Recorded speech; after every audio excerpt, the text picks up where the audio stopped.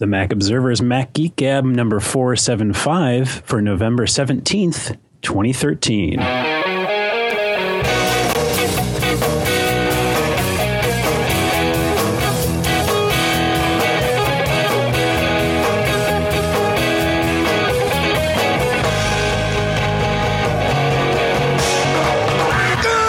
Greetings, folks, and welcome to the Mac Observer's Mac Geek Gab, the show where you send in questions, tips, and cool stuff found. We answer your questions, we share your tips, we share tips of our own, and together we all try to learn a little something new about the Mac. Here in Durham, New Hampshire, I'm Dave Hamilton. And here in Fairfield, Connecticut, this is John F. Braun. But it's getting kind of crowded in here, Dave, because... Well, here in Durham, New Hampshire, I also have... Pilot Pete. Welcome back, Pilot Pete. Back. Thanks for having me, gents. It's great to have you. And all the way from on the Skype lines... we have somebody else. Say hi. Hi, Michael Johnston in Rockford, Illinois. The home of Cheap Trick and Michael Johnston. Indeed. Yeah. Hey, it's great to have you, Michael. Everybody that listens to the show knows who you are because, of course, we thank you in every show for all the work that you do behind the scenes, converting Mac Geek Gab into AAC for our chapterized pleasure. And but you're here today to talk about a couple other things, too, and really just to join us for the show, too. So that's good. You'll talk about your new Appler.com website. GetAppler.com, sorry. Yep. I have it written wrong here. I know the URL. I say it every time. I stopped getting it wrong a long time. What's that? For a little while anyway, until today. That's right. Until just now. That's right. Yep. 0 days without a workplace accident now. That's exactly. Right. All right. So it'll be crowded. It'll be crazy. It'll be fun. John, hey, how you doing over there? Fantastic.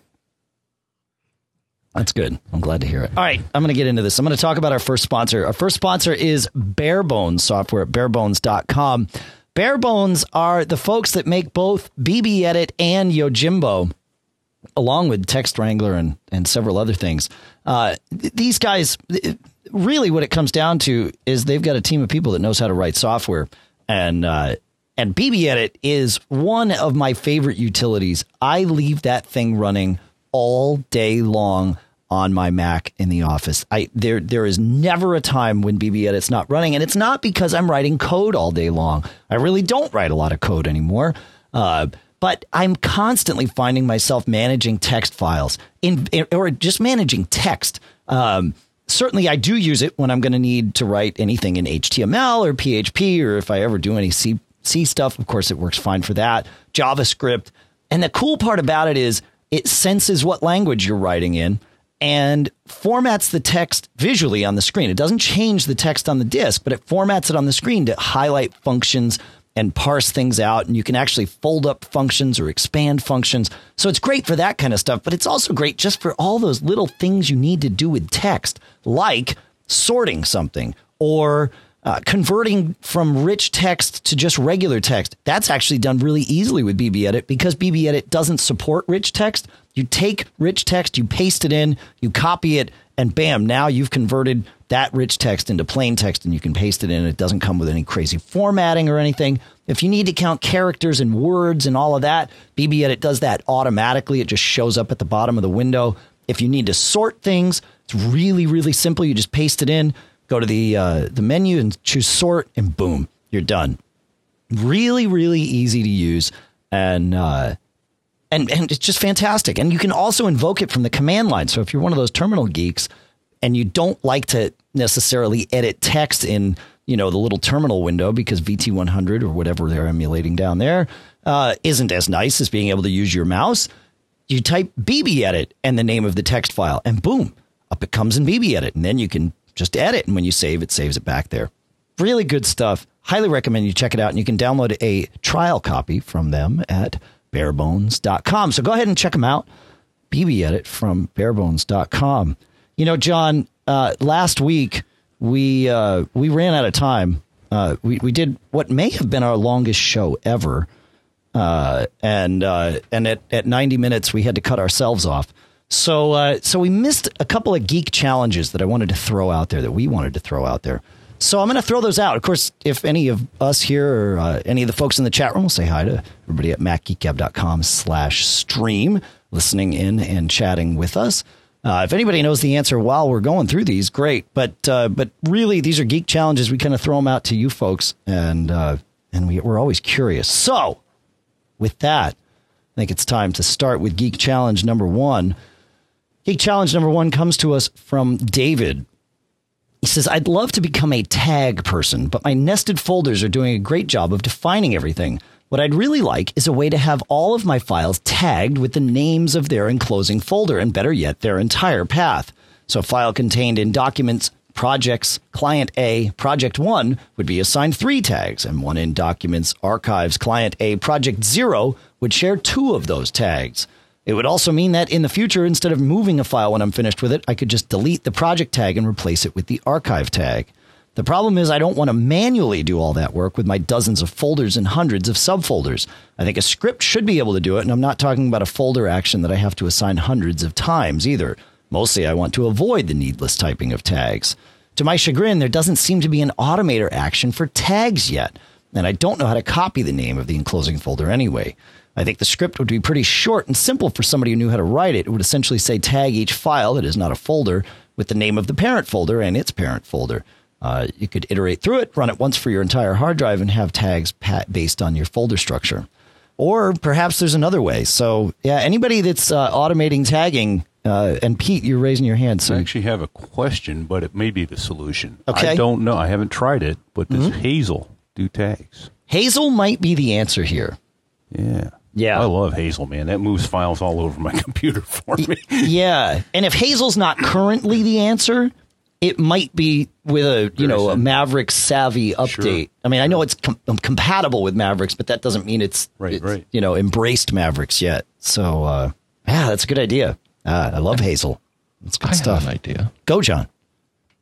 So I think I may have found something, and I will paste that into our chat room. Okay. And, if you don't know, we have a chat room, macgeekgab.com/stream, where you can join us for listening to the audio and participating in our IRC chat room here.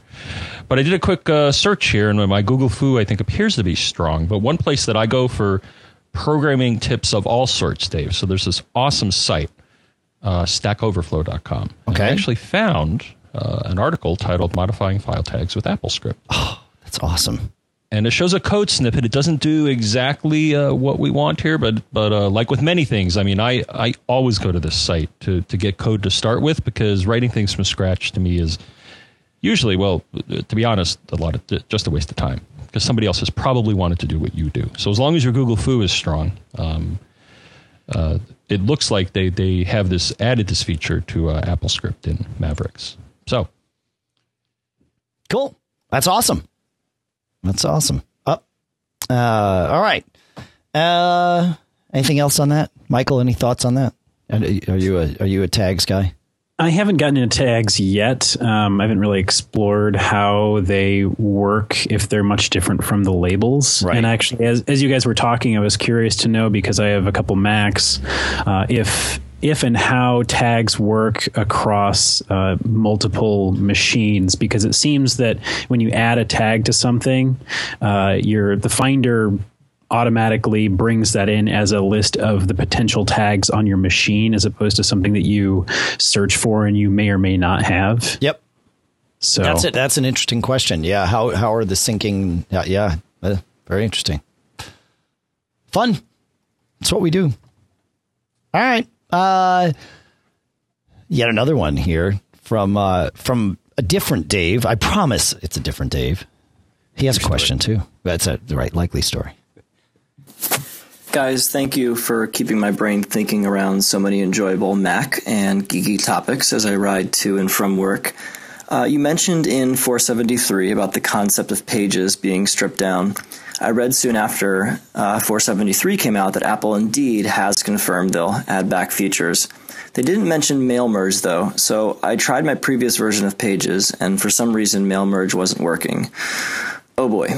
Is there a mail merge program out there for printing out paper as the result that would work without spending $180 on FileMaker Pro? I'd love your advice on that.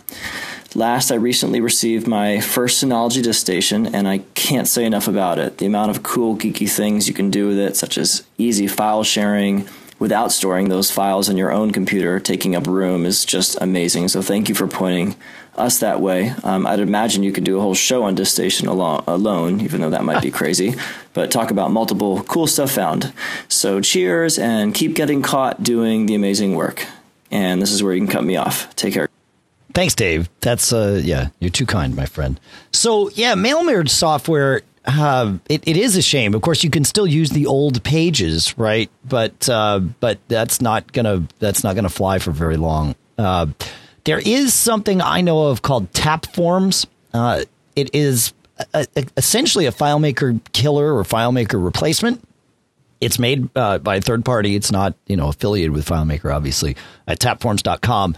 The Mac version's $25. I think the iPad version is about that, maybe 20, and then the iPhone version is a little bit less. But it's it does not yet do exactly what you want. But I talked to the author, and they say that it's definitely something that's planned for probably next 3 to 6 months. Down the road, so that's something to watch, but it's not going to answer your call right now. Any mail merge stuff any of you guys know about? Well, Microsoft Word, that probably costs as much, if not more, as what he was mentioning. But that led me to think, Dave. Well, Microsoft Word, you'd have to merge from an Excel file, right? At that point. I haven't used the feature in a while. I just looked, and the version that I have installed, there is a under the tools menu, mail merge module, or feature, but I haven't used it in detail. But that leads me to suggest that you may want to look at one of the. I haven't looked at these in a while either, Dave. Like Open Office or some of these open source Office compatible things to see if maybe they have some rudimentary mail merge features in there. OpenOffice is one. I'm trying to think of some others here. That's the first one that comes to mind. That's a good idea. Huh. Under pressure, yeah, that seems to happen. Oh, yeah. But I haven't looked in a while. I know there's another one. OpenOffice, again, is just the one that pops into my head here. Yeah. As a somewhat Office-compatible suite. Very interesting. Huh. I never would have thought it. I like that. Open Office. All right. Yeah, cool. It's now Apache, openoffice.org. Right. And there may be a few others, but we'll have to dig for that. But hey, price is right. Right. Yeah. Huh. You surprised me, Mr. Braun. I like that. That's good. All right. Anybody else, or is it time to move on to our third and final? Well, we had some in the room here. Well, we had a couple nice others. Catch. Let's see, LibreOffice. Mm-hmm. Okay, I have not heard of that one. And then here, you may know about this, Dave. Someone else suggested Google Docs for mail merge. Really? Google Docs do that? Google Docs do a printed mail? I know they'll do like email mail merge. But it's possible. I'm not saying it's impossible. I just didn't know. Huh. Google Docs mail merge. And they will. There's yeah. Huh. Wow, we just got almost all the answers here today. I know, it's great. Tonight. Well, that's the point of the Geek Challenge is, sometimes most of the questions that we bring to the show, we come in with what we at least believe to be a correct answer. But sometimes the stuff shows up and it's like, at the time that we're answering the question, scratching our head just isn't enough. But they seem like good enough questions that should have solutions. So that's why we bring them in. And sometimes they work and sometimes they don't. Like, what I would consider the Holy Grail Geek Challenge that we've been asking for basically since we started this show is how to get iTunes to sync a library amongst multiple machines. Oh, well, that's easy. Here's the answer. Oh, sorry. Like reliably and keeping all your playlists in sync and all of your, everything. But I want one library for my house, but that doesn't, we all know that that's just not there yet. So Synology is, I've actually been dabbling, Dave. I actually did the video one. We may address that in a later, where I actually did some video streaming to my Apple TV with the Synology, which is pretty darn cool. It's very cool. Yeah. Well, they have an iTunes server, I thought. But Yeah, but maybe that's not quite what we're looking for. That's not quite what we're looking.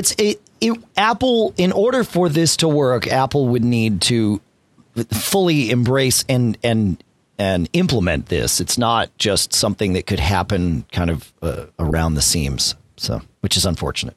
But it is what it is.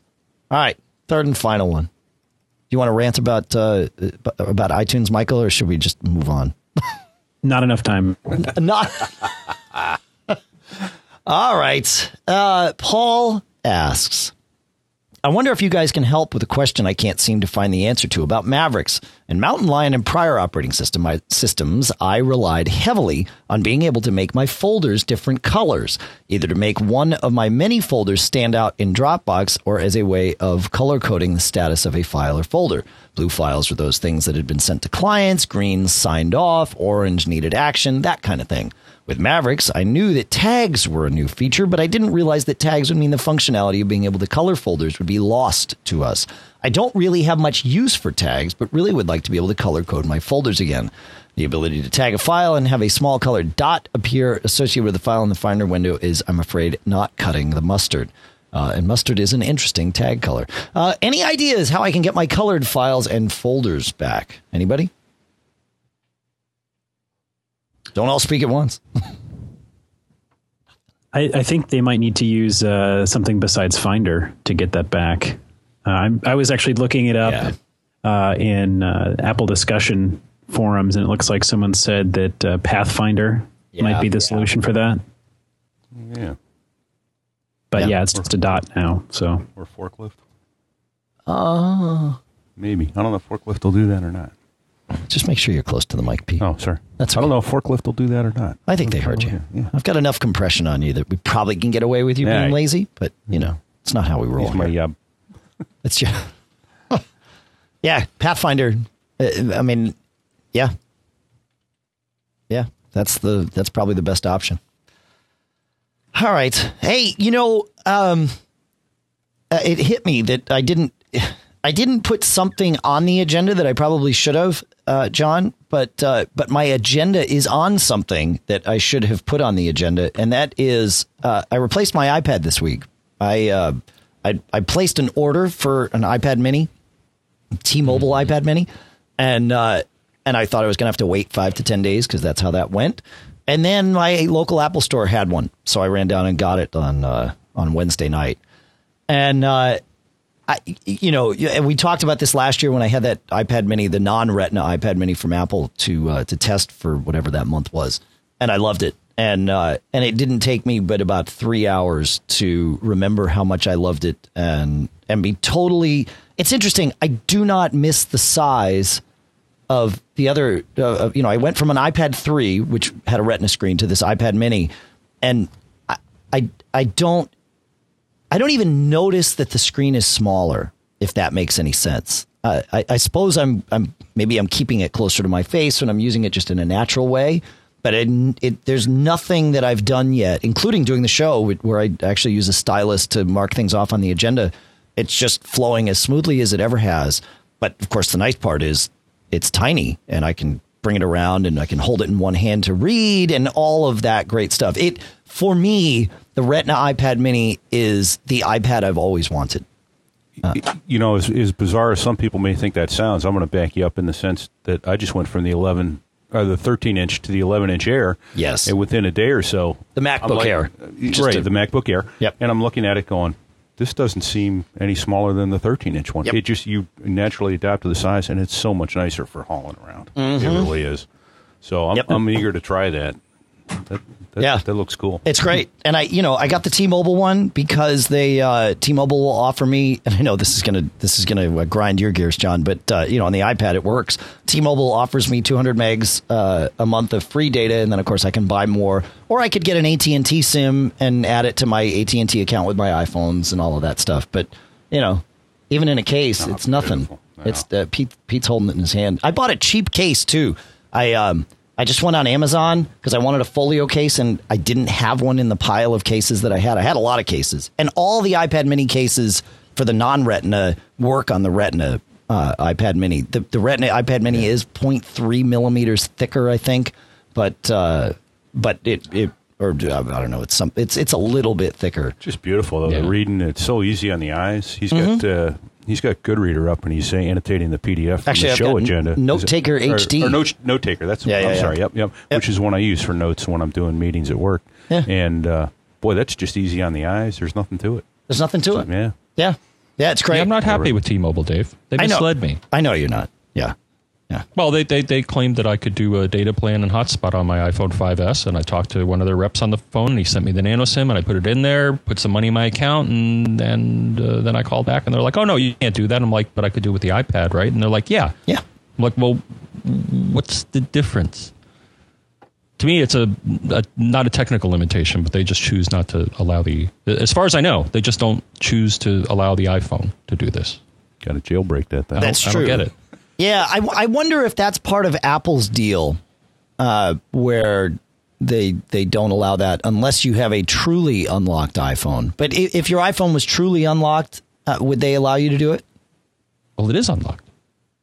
I know, but I put a T-Mobile SIM in there. I got a phone number. No, I'm allowed. The Verizon iPhone 5S is unlocked, if I understand the term correctly.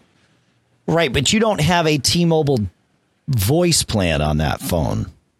Well, that's what eventually happened once I got the SIM from them. Even though it said on it, it said, no contract Nano SIM. And I'm like, great, put it in there. It says my carrier is T-Mobile. I get a signal. And when I tried to either access data or activate the hotspot, it said, well, you don't have this feature with your plan. And I'm like, okay, well, let me call back and activate that. And they said, no, we can't do that. I think they won't. It's not that they can't, but they won't. And I don't know if it's contractual or what. Yeah. I've heard about this the radio. It works. Sure. It works. Yeah, you just can't do tethering, right? That's what's correct. Limited. Yeah. And unfortunately, when I talked to their salesperson and said this is all I want to do. I want to do data through the phone. I don't want to do it through. On the bright side, though, Verizon did tell me. So I called them back, and apparently I can enable and disable hotspot, and they will prorate the charges for that. So it's not as bad as I thought. I thought if I enable that feature, it would be permanent, but they claim that I can enable and disable it at will and only pay for what I use. So that's good. So maybe that's easier for you anyway. It is, yeah, because I don't need hotspot. I don't need to pay the extra $20 a month. But when I like it, like when I'm traveling, I'd like to turn it on and be able to access it. So sure, yeah, no, of course, yeah. So that's unfortunate. Yeah. I've heard about that though. You can't buy just a data SIM for the iPhone, but you can buy one for a MiFi, right, or the iPad. Well, that's what they said. You could either buy a hotspot device from us, or an iPad, and then we'll let you do it. And it's like, well, I don't want that. Yeah. Okay.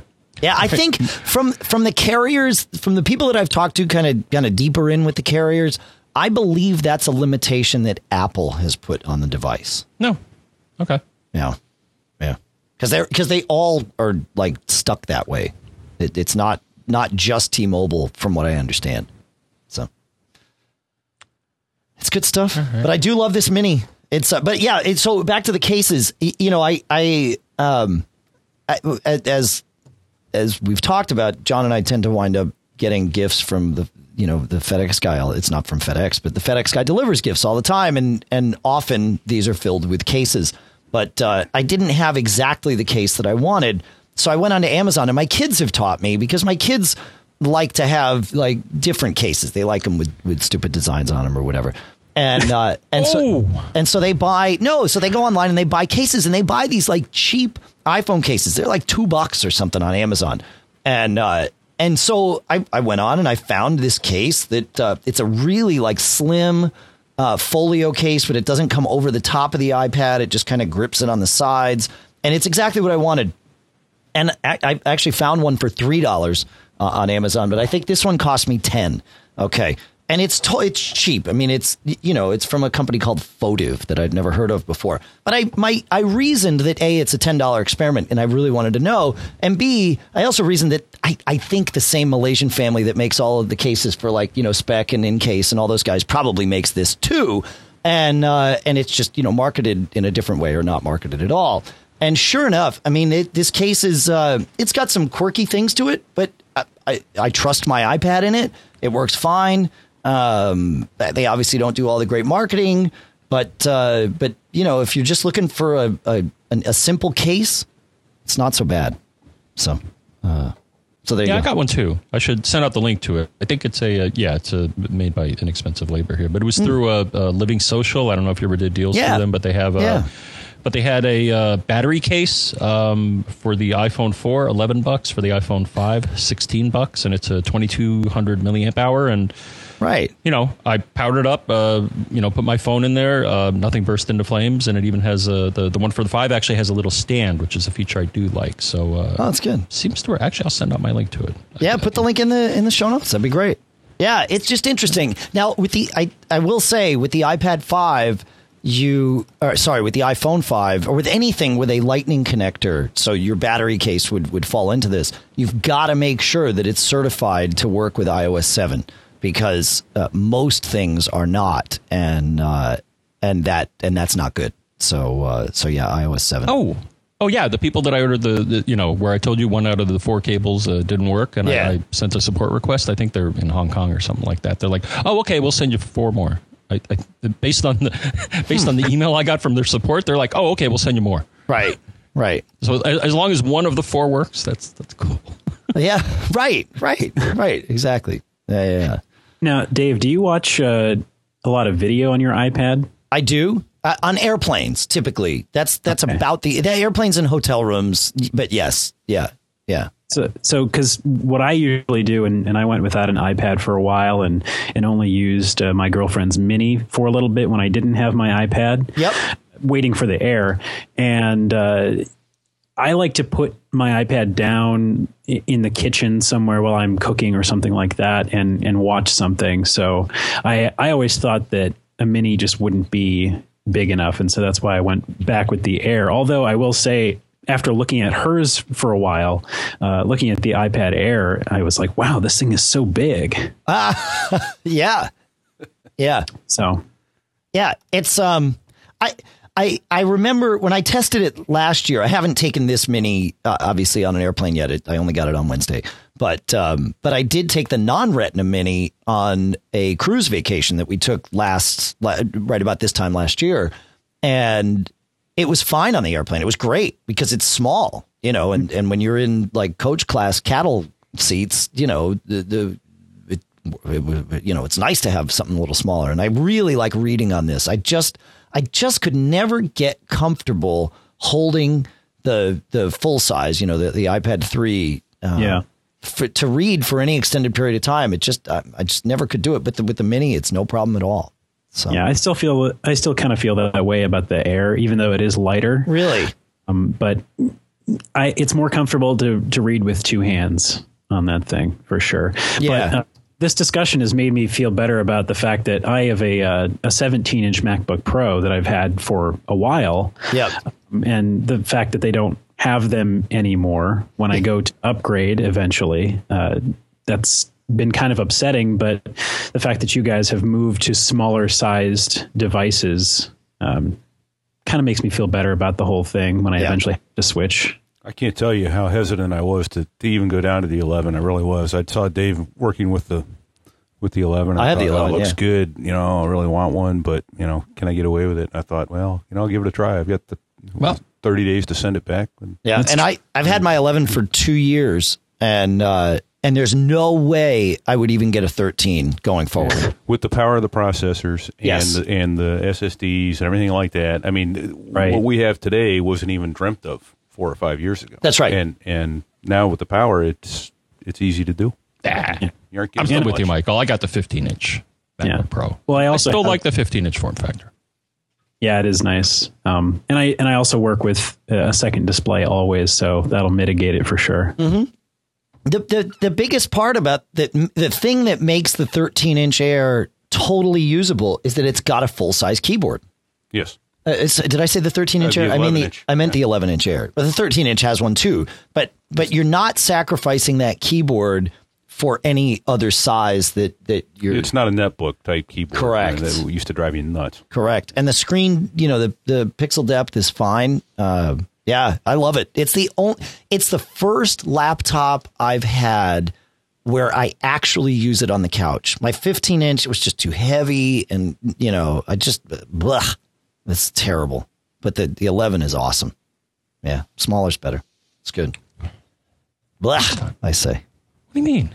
Blah. I say black to you. You should try the No. Maybe even the 13-inch air for you, John. If you feel like you need some middle ground to be comfortable with, you might. I highly recommend it. No, I got something here that with a really small screen, and I couldn't imagine doing real work with it. So what's your really small screen? Oh, the iPhone. Well, yeah, right. That's why there's devices that are large. I'm not talking about a 4-inch screen. I'm talking about an 11. Yeah, I'm talking 15. They still make them. They do. Yeah, they do. Are you going to get fully Retina? I think that's the only choice now, isn't it? I think you're right. Yeah. All right. This is good. Thanks for keeping us on. No, I meant to put this on the agenda because it's. I knew people were going to. It was people had asked about it. So, all right. I want to talk about our second sponsor, and that is Connected Data. Connected Data are the people that make the transporter. The transporter's been out for a little while, and they've actually been through quite a few iterations of stuff over there, and they just released a new model. So, for those of you that don't know, the transporter, the concept behind transporter is private cloud. We all know what Dropbox is. We all either use it or we've heard from people that use it. A place to store your files that are synced amongst all your computers. Dropbox syncs with the cloud. And the cloud is this nebulous place, and so much so that you don't know where your data is or who has access to it. And yes, it's encrypted on Dropbox's end, but it's encrypted with their key. So not only are they holding your data, but they also hold the key to decrypt your data. This is handy if you need your data, but it's also handy if someone else does. And maybe you don't need to have this, or maybe you do. Maybe, you work somewhere where you just can't store your data anywhere that you don't have full control over it. Well, the transporter solves that problem by putting a device in your house or in your office that stores all your data. You now become the cloud. The transporter is the cloud. You can access it as long as you have internet access, both at home and wherever you are. You can access it from anywhere, locally or remote. And it syncs up. It syncs a folder, especially with version 2 of their software. They finally started to get to the right place with the way the syncing works, and it keeps getting better. But that's the concept, is you just sync with this thing. Multiple people can sync with it. You can have one transporter for multiple people, or like John and I we each have transporters, and we can have our transporters stay in sync with each other on a folder by folder basis, so that we can have, say, a Mac Geek Gab folder that we have, but our transporters sync it, and then we sync locally to our own transporter, which gets really interesting. It's pretty cool. They've got a couple new things. So the first new thing is, actually, they've got a few new things, not just a couple. The first new thing is the transporter sync. Originally, and they still exist, the transporters have a drive inside them. Well, the transporter sync is just the magic hardware that plugs into your network, and it's got a USB port on it, and you can plug a USB drive in. The transporter sync is $99, and we've got a code that we'll tell you about that gets you 10% off of that. So it's $99, and you bring your own drive, plug it in via USB, and you're good to go. Then they've of course got the original transporters, I'll call it. But the prices on those have come down by $50. So a 1 terabyte transporter is now $249. A 2 terabyte transporter is now $349, and they have a new transporter with just a 500 gig drive for $199. So you can, there's a lot of options starting at $99 and then going up from there. All of those are available to get the 10% discount with which is the coupon code MGG. And lastly, I promised there were 3 new things.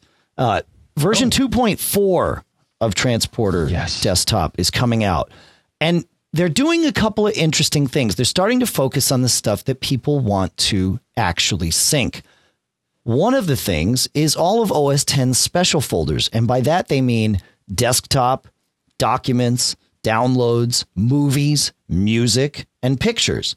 And if you syncing these with version 2.4, which we've seen, it's not out yet, it's in beta. You just check a box and say, I want to sync this with my transporter, and boom, now it's synced with it. and you can have your other Macs sync with it. So you can have your desktop folder in sync amongst all your Macs just with the click of a button, and Transporter manages that for you. And the same with documents, the same with pictures, et cetera, et cetera. So while this isn't going to give us the Holy Grail Geek Challenge answer with iTunes that we talked about, it will get you closer. It'll at least have your music in all your places. So, it steps in the right direction. So let me get that right. It's going to be able to put, like you said, desktop folder. Yes. But so the desktop folder won't necessarily be stored. It's not stored on the Transporter, but it's keeping it synced. No. It's stored on the Transporter. On the Transporter and on your Mac. Yeah. Yeah. Okay. It's in sync. Yeah. Okay. Yeah. It's pretty cool. And they have iOS. They've got iOS apps for iPad and iPhone, and they, I've just got a question from the Mac Mommy. And yeah, I've used it to go get files and pull things, and they just goes and gets them. Works, which is how it's supposed to be. Essentially, you have a 2 terabyte storage iPhone. Yeah, well, you've got access to 2 terabytes of storage. Exactly. I mean, let's be realistic. If you're across a network, or especially across if you're remote, sure, it takes some time to transfer. But yeah, it's good stuff. So check it out. Let's see. It's at filetransporter.com/MGG. And of course, you can get the 10% off with the MGG coupon code. All right. Now, Michael. Yes. So Michael Johnston is here with us. Michael Johnston has done many things. He created iPhone Alley before he sold it. And then those people took it and ran it straight into the ground, which sucks. Which really sucks for a lot of reasons. It sucks. You did a great job with that site. I still wish you were running it. Me too. Do you? Yeah. They should give it back to you. Yeah, that'd be nice. Yeah, they won't.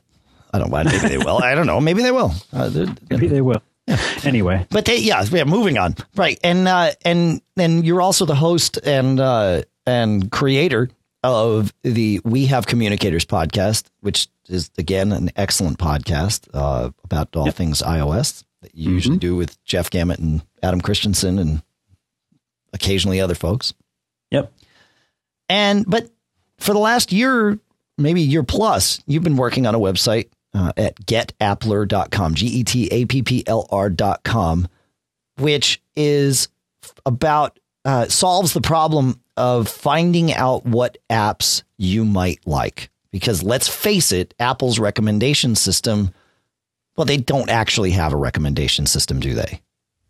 I mean, they do. Yeah. They say that they do, but I think it's a perfunctory thing, right? It's like, oh, here we have it. Stop asking for it. And yeah, so, they kind of run it like it's the music store. Mm-hmm. Yeah, so they just kind of decide what. I mean, they do look at charts of what people think is popular, but at the same time, it's as general as possible. Right. So. And so no way to tell what your friends like or what people that like apps like you like. I mean, Apple has the Genius thing, but it's it's not so great. So I've used Appler. I have an account there. I've had an account for a long time, but I don't use it on a regular basis. And I want to understand. I want you to convince me to use it on a regular basis. And I don't say that I'm quite open to it. I just never think to go there. So tell us more about it and remind me why I need to be there every day. Okay. Well, you kind of went over the general purpose of it, but it's, I always thought that even in the early days that about 95 to 98% of the apps in the store are pretty bad or not relevant to me at all. And then at some point, all my friends every once in a while would say, hey, have you seen this app? Have you seen this app? It's what I'm having fun with right now. It's really cool. And that's still how I find awesome apps is when people tell me about them. Very rarely do I go to Apple's homepage or the App Store homepage or scroll around in various subdirectories there. Because like I said, it's very generalized and it's not focused on the sort of stuff that you like and your friends kind of,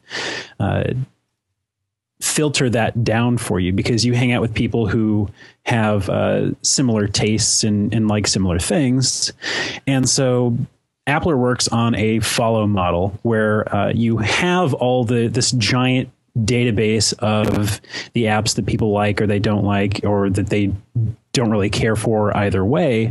But when you start following people, it filters it down into something that is meaningful to you. So not only do you get to, so when you go to Appler, GETAPPLR.com, you have the activity page, which just shows you what's been going on recently. And it's based on either the people you follow, or you can toggle it to see everybody if you want. And you can see what's going on there. It also gives you a popular view. So it pulls apps that are popular within the scope that you're looking.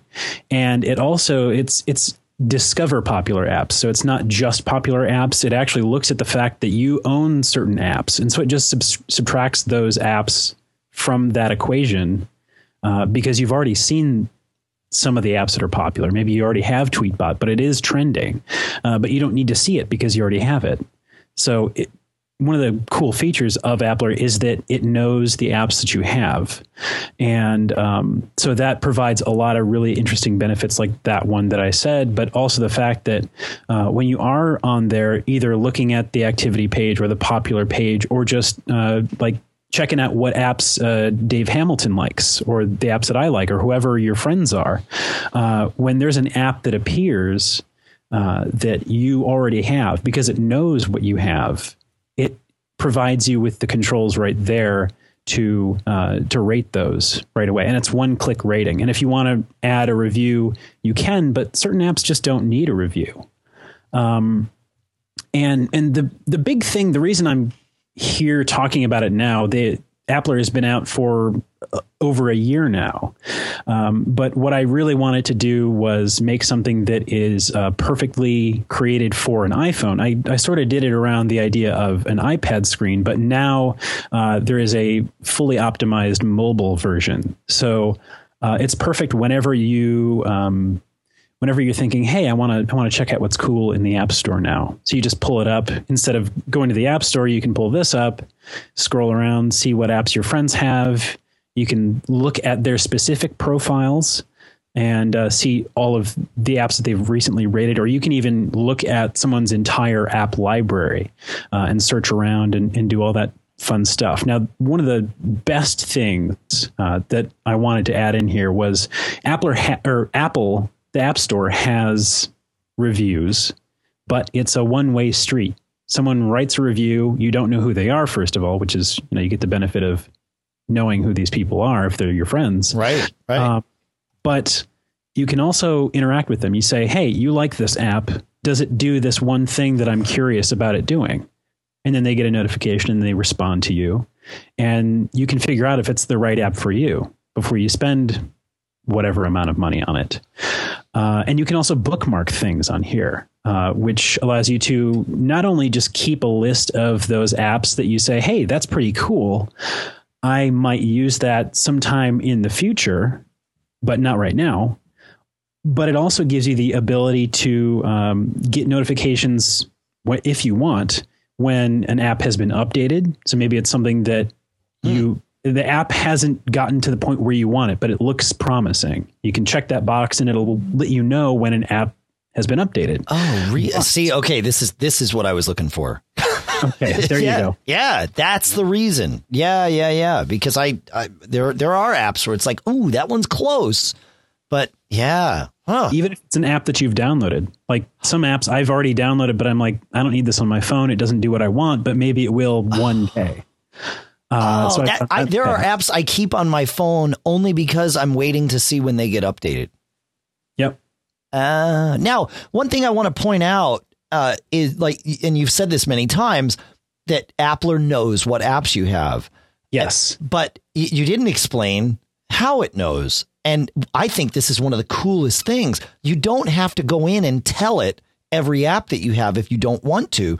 If you like, you can link it with your iTunes Store account, and it will download a list of every app that you've downloaded and automatically populate your apps on Appler with that list and keep it up to date, which I think is awesome. It actually, if you want, it'll automatically give you a little reminder a couple days after you've downloaded a new app. It'll say, hey, you've gotten this new app. What do you think about it? And then obviously you're probably, in your bed, you just woke up checking your emails or what have you in the morning. And okay, you click on that and you do your couple ratings and then you're done kind of thing. And that's an optional deal. But at the same time, in the name of security, that's not required at all. You don't have to link your Apple ID because I know that some people just don't want to do that. And it's just about as easy as possible to ID so that you just kind of go in and say, this is an app I own, instead of saying, yes, I own it. Now let me rate it. It's just, here are all of the apps, and then press the rating button. Now the benefits aren't as great because when you see an app that someone else rated, you don't get the option to rate it right there because it doesn't know that you have it. Right. And you don't get a couple other things like the little reminders and whatnot. So, I mean, it is a lot more useful when you do that. But if you don't feel comfortable doing that, you don't have to. Right. Yeah. No, it's good stuff. And John, you were going to say something. Go ahead. Yeah.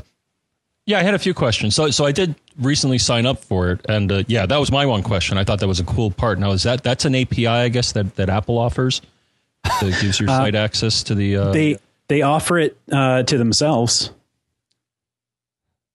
Okay, I guess I was curious from a programming standpoint how you're able to. They know. So yeah, okay. I think this might classify as secret sauce. It is secret sauce. Yeah, all right, but that's fine.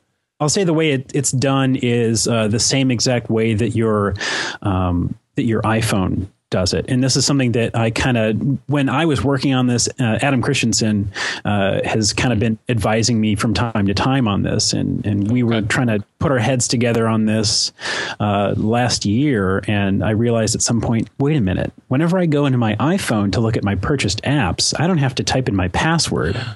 So because I didn't want to store somebody's password, because I could do it storing a password, but that would put everybody at risk if someone got into my database. All right. So I think I get how you're doing it. The other observation I made here, which I think I answered my own question, so I was going through the site here. So it lists all my apps. And my question was, like, for example, I was able to, easily look up all the apps that you have. Mm-hmm. Now, my question was, like, say I don't want everybody to know that I have the My Pretty Pony app. Yeah. Right? Could I delete that from my list of apps? And it appears that you offer that level of control where if I don't want to list an app, and actually I noticed it lists some apps here that I have since deleted and stuff and are not current, but I have downloaded them at one point. So yeah, I may want to tune my list here of things for whatever reason. If it's something I either don't have anymore, I just got to do some housekeeping or, okay. Yeah, that's up to you. You can hide individual apps from your library and or you can even go entirely private mode in the style of Twitter so that only people who you've approved to follow you can see any of your stuff. Okay. Right now, I don't think I have anything to hide, but that's what you think, John. Don't get caught, John. That's right. Yep. And then the other part of the bookmarking feature is, in addition to the update notifications, of course, it will also update you if you want when an app goes on sale, or I should say if the price drops on it. So if you want, you can set that up as well. And so the other cool thing that I've done on the activity page, so when you're looking at everybody's stuff or on a particular person's activity or within their app library, you can filter down using various filters, such as I only want to see positive opinions, so you don't see the bad stuff. You can see only paid or only free. You can see iPad, iPhone, or universal apps, and you can filter it down by category or a combination of all of those things. So you can really figure out what you're looking for pretty fast. It's pretty cool. I started digging back into it recently, and now that you've told me about these notifications and stuff, especially with it where it syncs up with what I'm doing, I'm hooked now. And the UI that you got on the iPhone is awesome. Thank you. Yeah. It makes me want to go back and tweak the desktop site too. Yeah. I do have one question. Is there a way to mark an app as a favorite on the iPhone UI? Because that I could not find when I was going through it last night. Yeah, so the way it is on both the desktop and the iPhone is to add or to manipulate the favorites in any way. So you have your list of these are my absolute favorite apps. Yep. They're on your profile. You edit that from your actual profile. So on your profile on the iPhone, there's a little gear next to my favorite apps, and you press that and it goes into a big editing mode, and you can add your apps. So, but I can't do it when I'm going through and rating apps. There's no that's something that I want to add in there soon. Cool. That's been a very popular request. Okay. All right. So I'm not alone. I've got a question and or a feature request. Sure. Is there a way to link for people like me who aren't smart enough to get everything into one iTunes account? Is there a way to link multiple iTunes accounts? So that all the apps that are on my phone, not just the apps that are under one account on my phone. Yeah. Right now, there's only one account that you can link to it. Okay. In the future, I may expand it to multiple.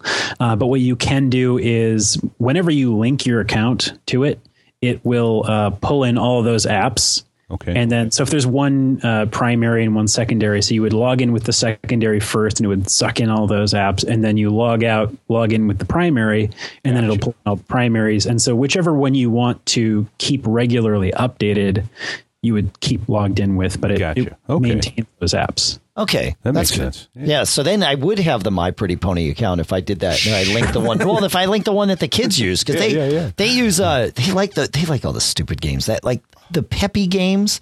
Have you ever seen that Peppy Bath game? Listen, if people, I do this to my kids. I loaded the Peppy Bath game onto my iPad before our last vacation, and I always sit in between the kids. I can't believe I'm telling this story.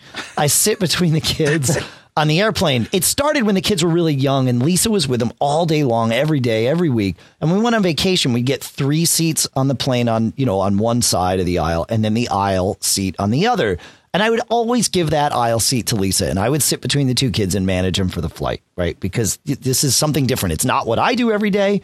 And, she gets to do something that she doesn't do every day, which is not manage the kids. So we still do this. I still sit between the kids, even though they could sit alone on the plane and be totally fine. Actually, my daughter has flown alone, but it's become tradition.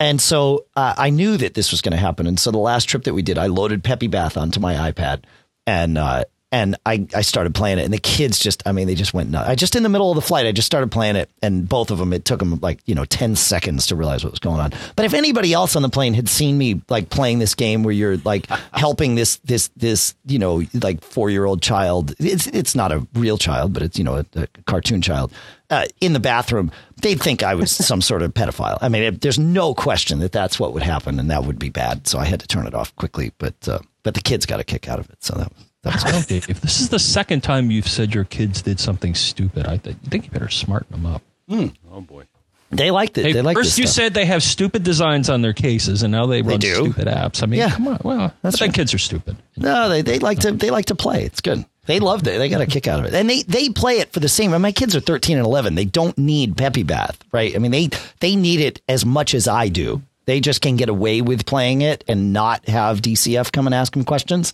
Whereas if I play it too much, I'm pretty sure DCF's already here because we've got the NSA listening because we're doing this over Skype. So we'll say hello. That's good. We got to start saying hello to the NSA in every show. Yeah. Why not, Michael? I have a question here. Sure. I ask this question pretty much of anybody who's offering a product or service. Sure. Because I try to do the journalist thing, in my travels here. But how you are you doing this for reasons other than the kindness of out of the kindness of your heart? And what I guess I'm suggesting, and if you don't want to answer, you don't have to. But how you make money? How you making money off of this? I see ads on the site. Is that?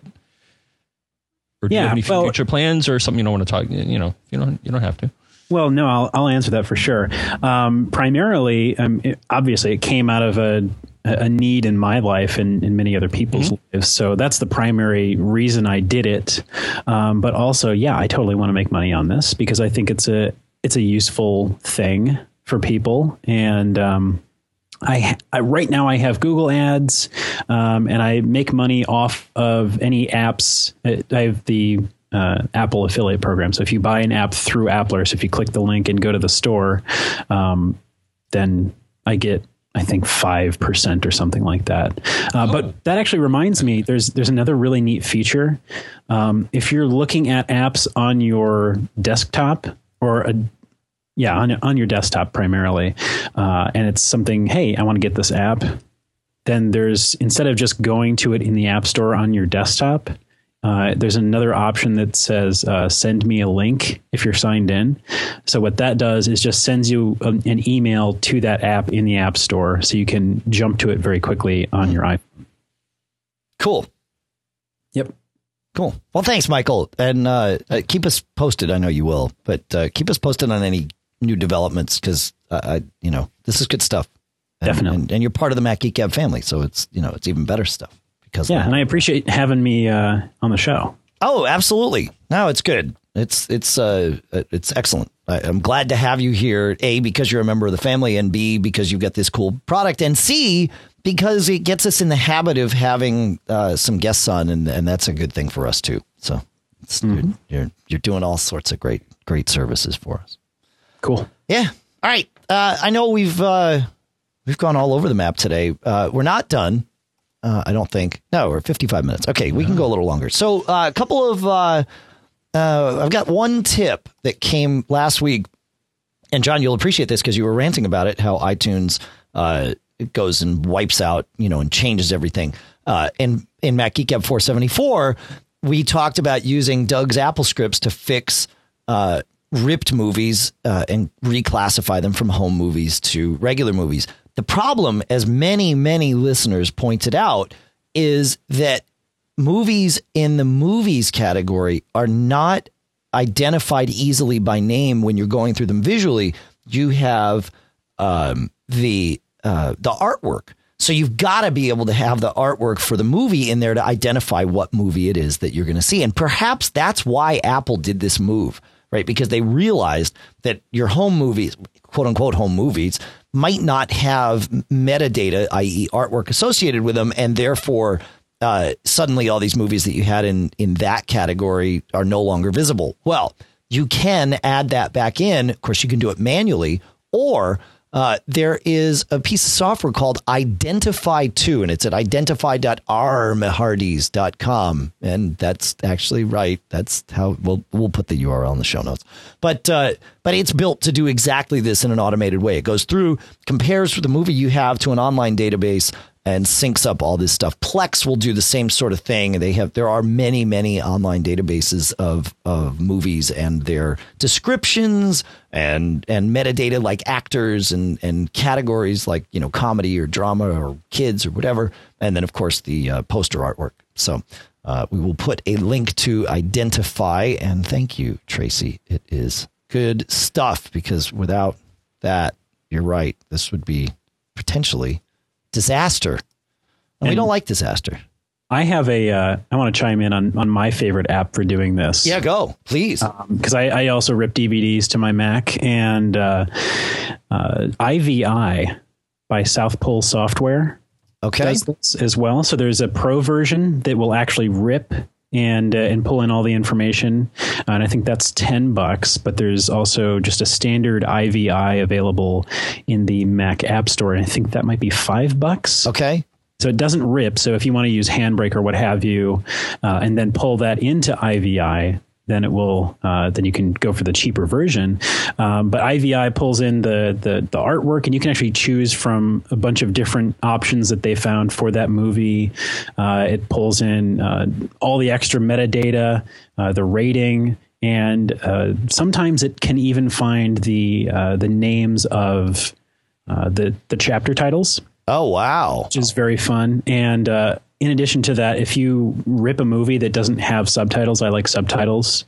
And if you don't want to have those burned in, so here's a bonus for you.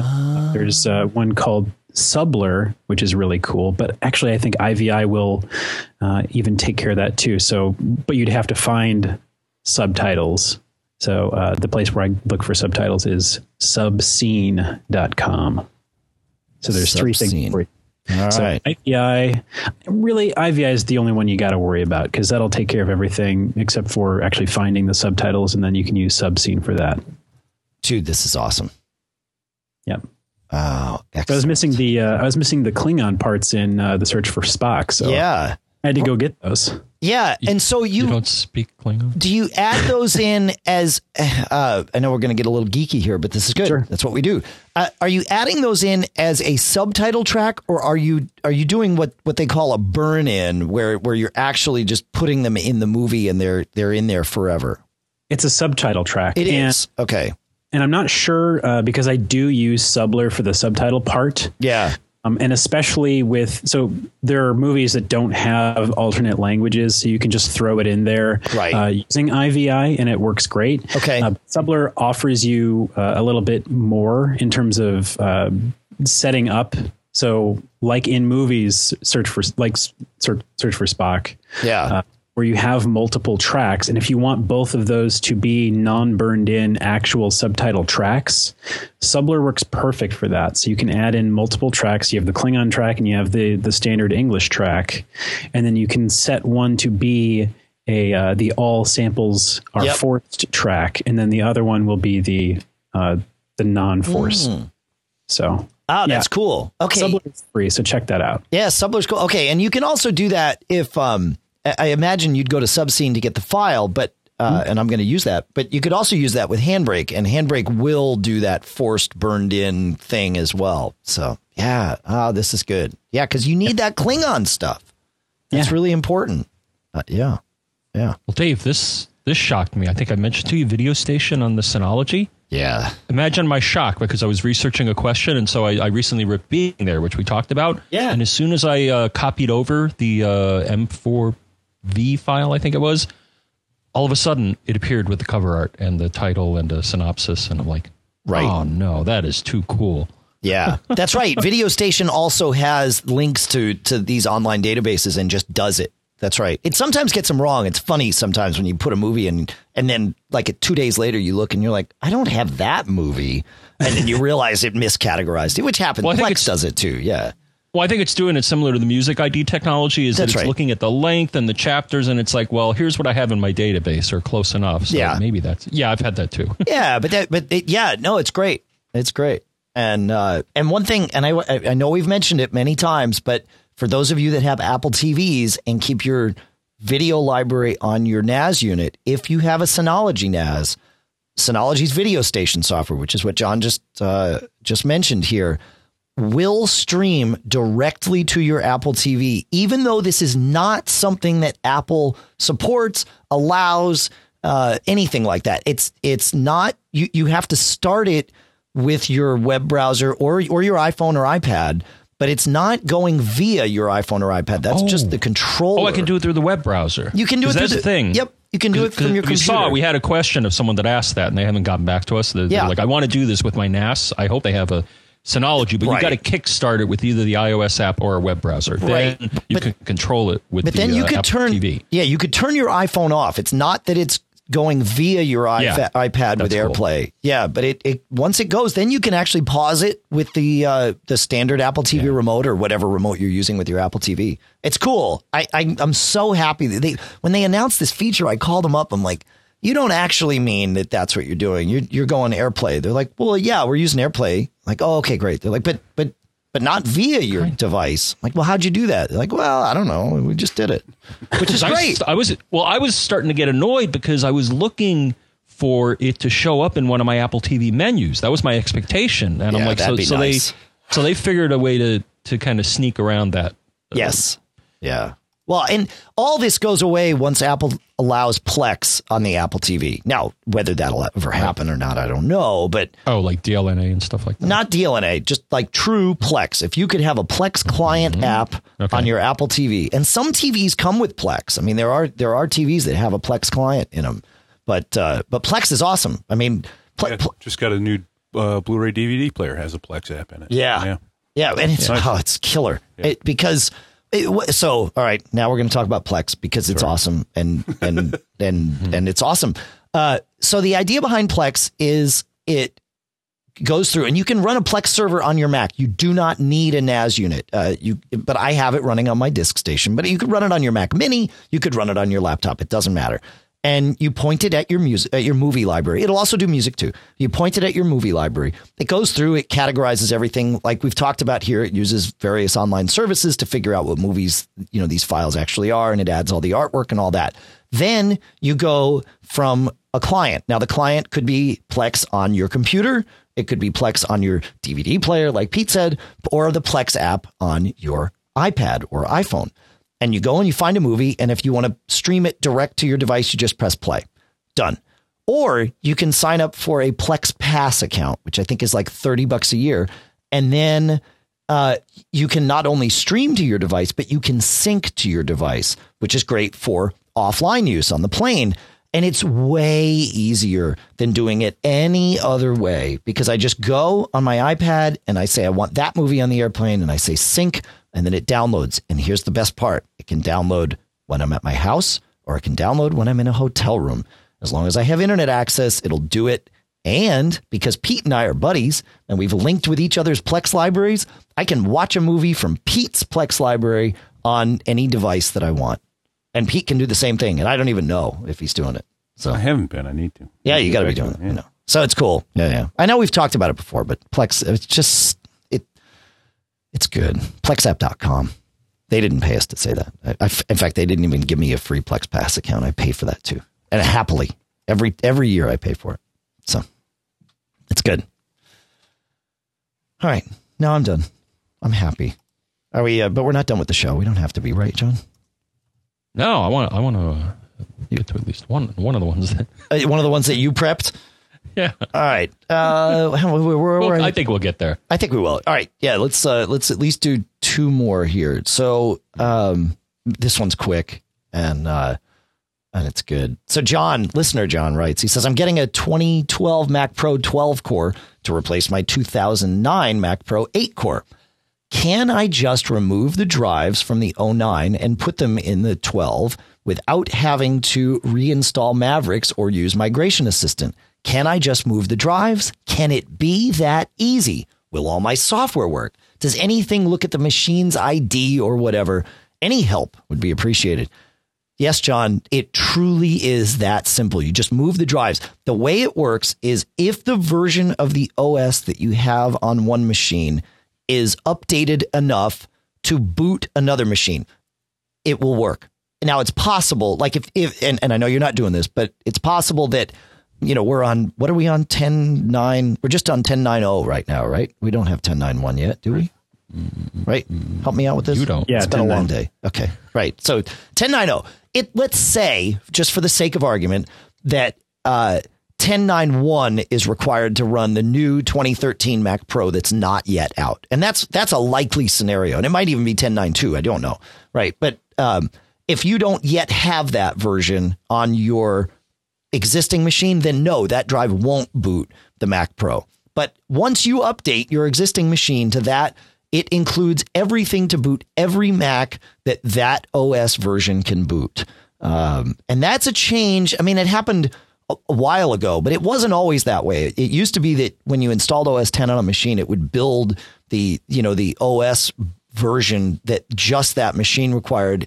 And you kind of had to go jump through a couple of hoops to put the full install on a drive so that it could just boot everything. But that's no longer the case. Every install of OS 10 can boot anything that version of OS 10 can boot, if that makes sense. So yes, it is that easy. Right, John? It is, because I've done that. I think I told you in the past, Dave, when I had to send out an older machine to get repaired, I would pull the hard drive out of it and then put it on a newer machine and would just run off of that until the machine came back, and then would... It's a really, really excellent feature of OS 10, as long as the machines aren't too far apart, or the OSs are too far apart. Now, I wonder about iTunes authentication, though. Yeah, that's a great idea. Go ahead and tell him, Michael. Yeah, because I think that it probably uses some identifying information from your hardware for any DRM'd content in iTunes to generate that key. So it would be really prudent of you to go into iTunes and go to Store and click on Deauthorize this computer before you switch it out. That's really smart. Yeah. Ooh, good one. Because I'm almost positive they use the MAC address of your Ethernet adapter, or at least it's part of the formula to come up with that. So if you go to a different machine. Yeah. Yeah, that's a great idea. Good point. Yeah. Hey, I'm going to ask, I know I'm delaying getting to your question here, John, but I'm just going to ask this question really quick. Hey, and maybe it's a geek challenge. Since upgrading to something, either Mavericks or one of the latest versions of iTunes, I cannot Wi-Fi sync any iOS device whatsoever with my iMac or really with anything. I'm baffled because on both my machines I can see my iPhone. So I have the MacBook Pro with Mavericks, and I have the Mac Mini with Mountain Lion, and the iPhone 5S running the latest. So what? 704. You use an Apple router as the main router to manage your network, correct? Correct. I have a time capsule first generation 802.11n. I think that's part of it. Sean King on Twitter, Sean King's having the same problem. Ted Landau also is having the same problem. And so we've had this sort of ongoing conversation for several weeks about, things we've tried. Sean brought his iMac and his iPhone into the Apple Store, and it synced flawlessly there. So it's not a firewall issue on his machine. It's something about his network at home, and he's using a modem provided by the cable company. So nothing in terms of my routers has changed. But something in iTunes has changed. So I throw that out there. I don't know if you'd seen it, Michael. I know you run into a lot of this stuff too. So yeah, I'm on Apple routers, so it's working fine for me. Yeah, and I do have one Apple router on my network because I know there's some magic that they do. So maybe I need to just reset all of my various routers. I do have a convoluted network here, as I've mentioned, just a little. Yeah, makes troubleshooting really fun. Yeah, just 20 or 30 devices. Well, the problem is I have. Okay, and then when you get hit by lightning, the fun really begins. So. I'm totally protected against lightning right now. Knock on wood. So I have my main router, which is a Buffalo device. I have a time capsule that I only use not as a Wi-Fi point anymore, but it's used as a time capsule, and it also sits on the network in effectively bridge mode, although it's neutered in that sense too. And then I have two other Buffalo routers that are in just access point bridge mode, because just to get Wi-Fi in different spots, the office and the other corner of the house. I think that's it. So just I only have 4 routers, and 3 of them are in bridge mode. So now, you know what, Dave? Speaking of Apple routers, I want to throw this out as a very tiny tangent. You probably already know what I'm going to say here, but the thing is, I've seen the 802.11 AC, either airport or time capsule. Yeah. And they look very nice. But here's the one fish shake, and I don't think I'm going to get one for this reason, because it actually came up when I was researching a listener issue. Yep. This is the first time capsule that does not support SNMP. Yeah, that's right. Yeah. Now, for some people, you may not even know what SNMP is, and if you don't know what it is, then don't worry about Doesn't it. Matter. But that's right. I've confirmed through multiple sources that the 802.11 AC is the first, and probably all future models will not support it. Yeah. I don't know if they're going to put it back in the firmware. I suspect it's in the firmware somewhere, and I don't know why they would take it out. It's a feature that lets you monitor the performance and maybe control the performance of the. I will point out, mostly for monitoring what's happening, and I don't know why they'd remove it. It's a standard. Most routers have it, and probably the ones that you have, Dave, the 3 others, yes, have actually SNMP monitoring. All 4, because my time capsule is a first gen time capsule, so it has it too. But I will tell you, I don't use it on any of them, because my Buffalo routers, either running Buffalo's firmware, which 2 of them run, or the DDWRT firmware, which is what my main router runs, they all give me that information via their web interface, so I don't need to go get it via SNMP. And that's why I run part of the reason why I run Buffalo stuff. I also run it because they had 802.11 AC long before Apple, and their 3x3 MIMO stuff is it makes a huge difference. I've been running 3x3 MIMO stuff from Buffalo for a long time, and those 3 antennas coming and going make a huge difference in terms of not just network performance, but also range. So yeah, and Apple's new stuff does too. So you're covered on that. So all right, yeah, makes a big difference. It's one of those geeky things that Apple knows they have to talk about, but they don't like to get that geeky. But it's essentially using 3 antennas, and you're not sending to picking which antenna is the right one for that bit of data. The biggest problem with Wi-Fi performance is having to retransmit packets. And when you've got multiple antennas going, sending and receiving, you limit the chance that you're going to have to retransmit any one packet. And that's actually what makes Wi-Fi, when you see your Wi-Fi speed changing, that's the thing that's happening is, what your effective speed is because of packet retransmissions or not.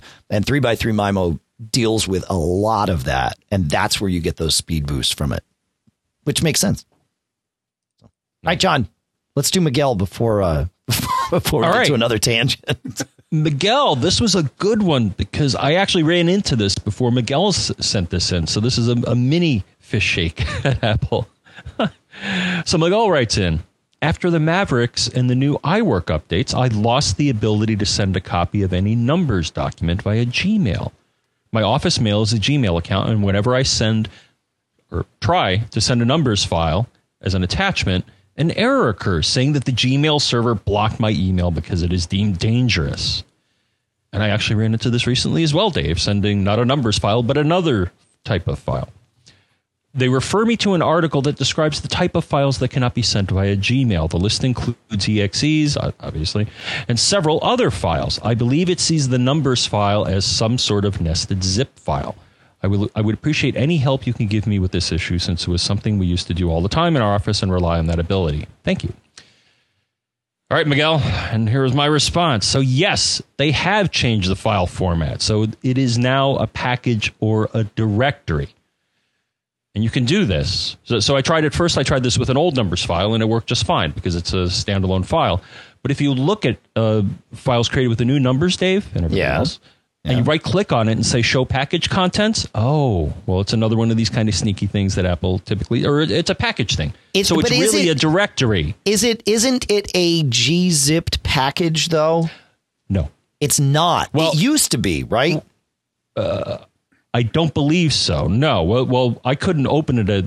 I didn't look at the old numbers file. Okay. But no, what's happening, so with this new file... I'm pretty sure it was gzipped in the past.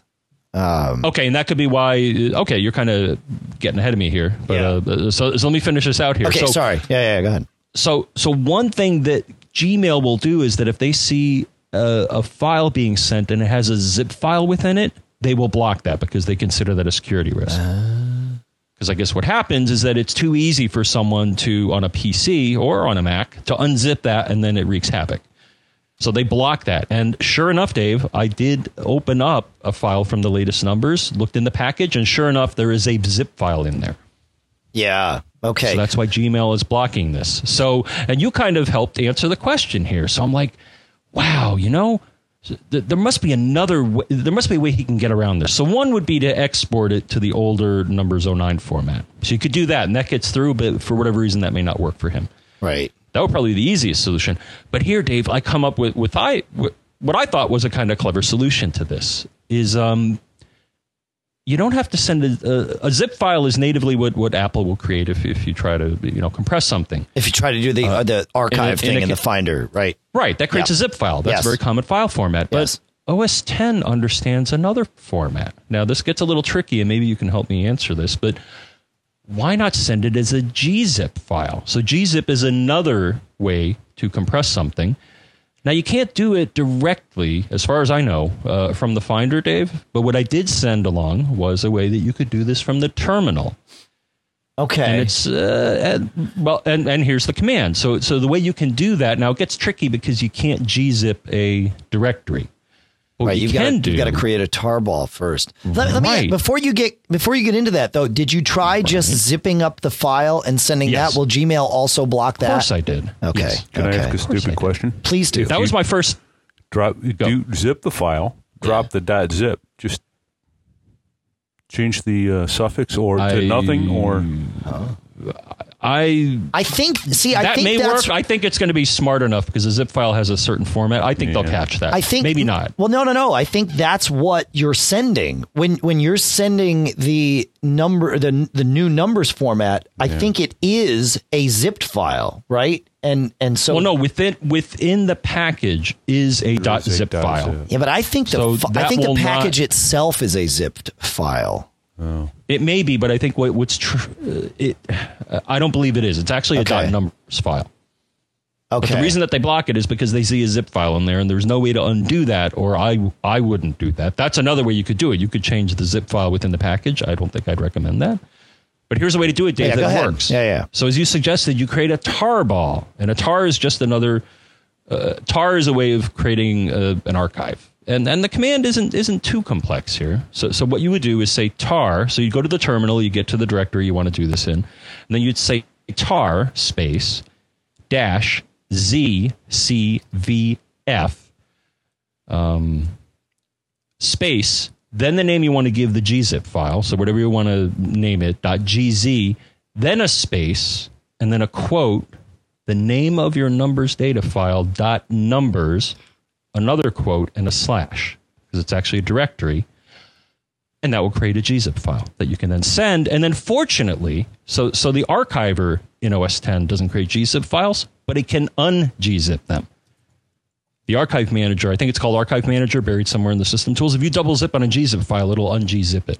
So that's a way to get around this. Now, I looked on the Google forums, and somebody is aware of this. Maybe not Google yet. Yeah. Right. So I don't know if they're going to fix this. Now, maybe there's a nicer tool to create gzip files in OS X. I found one. I've always been my history of working with tar and gzip started long before GUI interfaces existed, right? So I never before this point in time thought about finding a non-terminal way of creating gzips, gzip tar balls, because I use it all the time. But I just did a Google search for it and found a tool called Keka, Keka, that we'll put in the show notes, and that will do it, and it'll create tars, and it'll gzip, it'll do whatever you want. So that might be the thing. And I also checked, John. I looked inside a new numbers file, and it is a folder. Mm-hmm. You're right; it is not zipped. And that's part of what's going on here is that, the new version of numbers is a port of the iPad version, which uses this other file format. So the file format is consistent between the two, but Gmail blocks it. And I understand why, but they gotta fix that.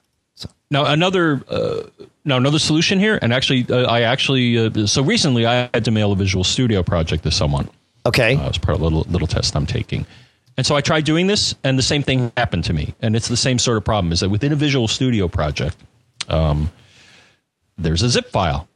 And so I did what MGG Jim in our chat room suggested, is I said, okay, well, I'll send you the source file, which is just a text file. And by the way, here's a link to Dropbox link to download the project file. Right. Yeah, that's a good idea. Yeah. So that's another way to get around it. So I can kind of understand why Google's doing it, but I think they need to tweak their algorithm to say, oh, this is a numbers folder. Yeah. So I'll probably let it through. Or they just want to aggravate Apple. Yeah, well, yeah. That's kind of how it goes. All right. Well, I don't think we need to break our record from last show. And I'm pretty sure last show was the longest show we ever did. So we're at 123. Yeah. All right. Well, if you want to have a question answered, or if you have a tip to share, or you have cool stuff found to share, feedback at MacGeekGab.com is the place to email us. Maybe. You could try that. That may work, but Dave, I prefer feedback at MacGeekGab.com. Feedback at MacGeek. No, that's not feedback. Feedback at MacGeekGab.com. You guys in your feedback. I'm hungry. Don't make Dave create any more aliases. Feedback exists, but feedback was requested by a different Michael, one of our premium listeners. And so feedback actually redirects to premium at MacGeekGab.com. And that address and feedback, if you must, is available to all of our premium supporters. And for those of you that have a little extra and want to go a little extra, we very much appreciate all your support, and you can learn about that at MacGeekGab.com. Listener Michael also asked for something that we also created this week. Many of you want to know when we have our live show, and we do post that to Facebook, but we don't always post it a long time in advance, and some of you like to plan. And Pilot Pete was one of those, but it was actually listener Michael that asked first, said, can you share your calendar stream with us? And sure we can. So MacGeekGab.com/calendar will, if you just load that in your browser, it'll redirect, open up iCal or, not iCal, Calendar or BusyCal, whatever you've got set as your main calendar program. And it will allow you to subscribe in a read-only fashion, of course, to our Mac Geek Gab calendar. So hopefully John and I will remember not to accidentally put our doctor's appointments and stuff in that calendar, because all of you can see it now. So. Yeah, and you don't want people rescheduling the show either, so read-only is good. Yeah, read-only is good. Yeah, absolutely. So I took that one event off of there. Awesome. I don't know if I think I got to reset. I think I created an event on my iPhone, and I think it defaulted to that for some reason. I got to change that setting. Yeah, it's in. That's all you got to do. So we've got that. You can call us at 206-666-GEEK, which is anyone 433-5. That's right, 4335. All right, John, tell them, what else do we have? There's the Facebooks, facebook.com/MacGeekGab, where you can also, though as Dave said, maybe not always in advance. So I think I just saw a couple of notifications. But Facebook, you can go to Facebook. You can ask some questions. I think I'm working on one right now, Dave. Maybe you want to help me out here. I'm kind of stumped on this one. All right. You can... Let's finish the show first, shall we? When the show notes are finished, when the show notes are finished, I will post a notification on Facebook, and I guess you could like us on Facebook. I guess that helps. That helps us and helps you. Right? So we also have the Twitters, and we're all on Twitter. So the show is twitter.com/MacGeekGab. That guy there is at John F. Braun. The guy sitting next to me is at Pilot Pete. The guy sitting in Rockford, Illinois at getappler.com headquarters is Michael Johnston. And I'm Dave Hamilton. And Mac Observer is at Mac Observer. So I think that covers everything. I do, as I do at the end of every show, but today it's much more personal, isn't it, Michael? I would like to thank you. Not only for coming on the show, but for the work that you're about to go do and convert this to AAC and add all those chapters. And I hope that you can continue to do that. I hope that the tools and the interest is still out there going forward, because I know we have a lot of listeners that really appreciate that. So, yeah, I think that it'll continue happening, especially considering the fact that I do my podcast with that version of GarageBand, so there's no reason for me to stop using that. So, well, what I hope is there no other tool? There's no other tool except GarageBand that can create AACs? Fission from Rogue Amoeba will do it. There was a little problem with Fission doing it, but now that Paul Kafasis is doing his Just the Tip podcast with Amy Jane Gruber, he found the bug, and I think he's fixing it. So that's good. Yeah. But still, if Apple drops support for it, that's where, that's where it could get to be a problem. Yeah. So, I mean, if like the podcast app stops working with that properly, or iTunes stops working with it properly, it gets us into a realm of, okay, wait a minute, what are we doing here? But anyway. So yes, thank you, Michael. That's a long-winded way of saying thank you. Thanks for coming on the show. I appreciate it. Thanks for having me. Yeah, absolutely. I'd also like to thank CacheFly, CACHEFLY.com, for providing all the bandwidth to get the show from us to you. The podcast marketplace has BB Edit and Yojimbo from Barebones Software, Text Expander, PDF Pen, Disk Label, all from Smile. Gazelle.com gets you your money for your old iOS devices, and Squarespace to host your blog or website. MGG11 Get you 10% off all through the Backbeat Media Podcast Network. Michael, it is an absolute pleasure to have had you here, but I would love it if you would leave us with perhaps a lasting piece of advice for all of the listeners here. Well, if I had one piece of advice to give everybody, that would be to definitely not get caught.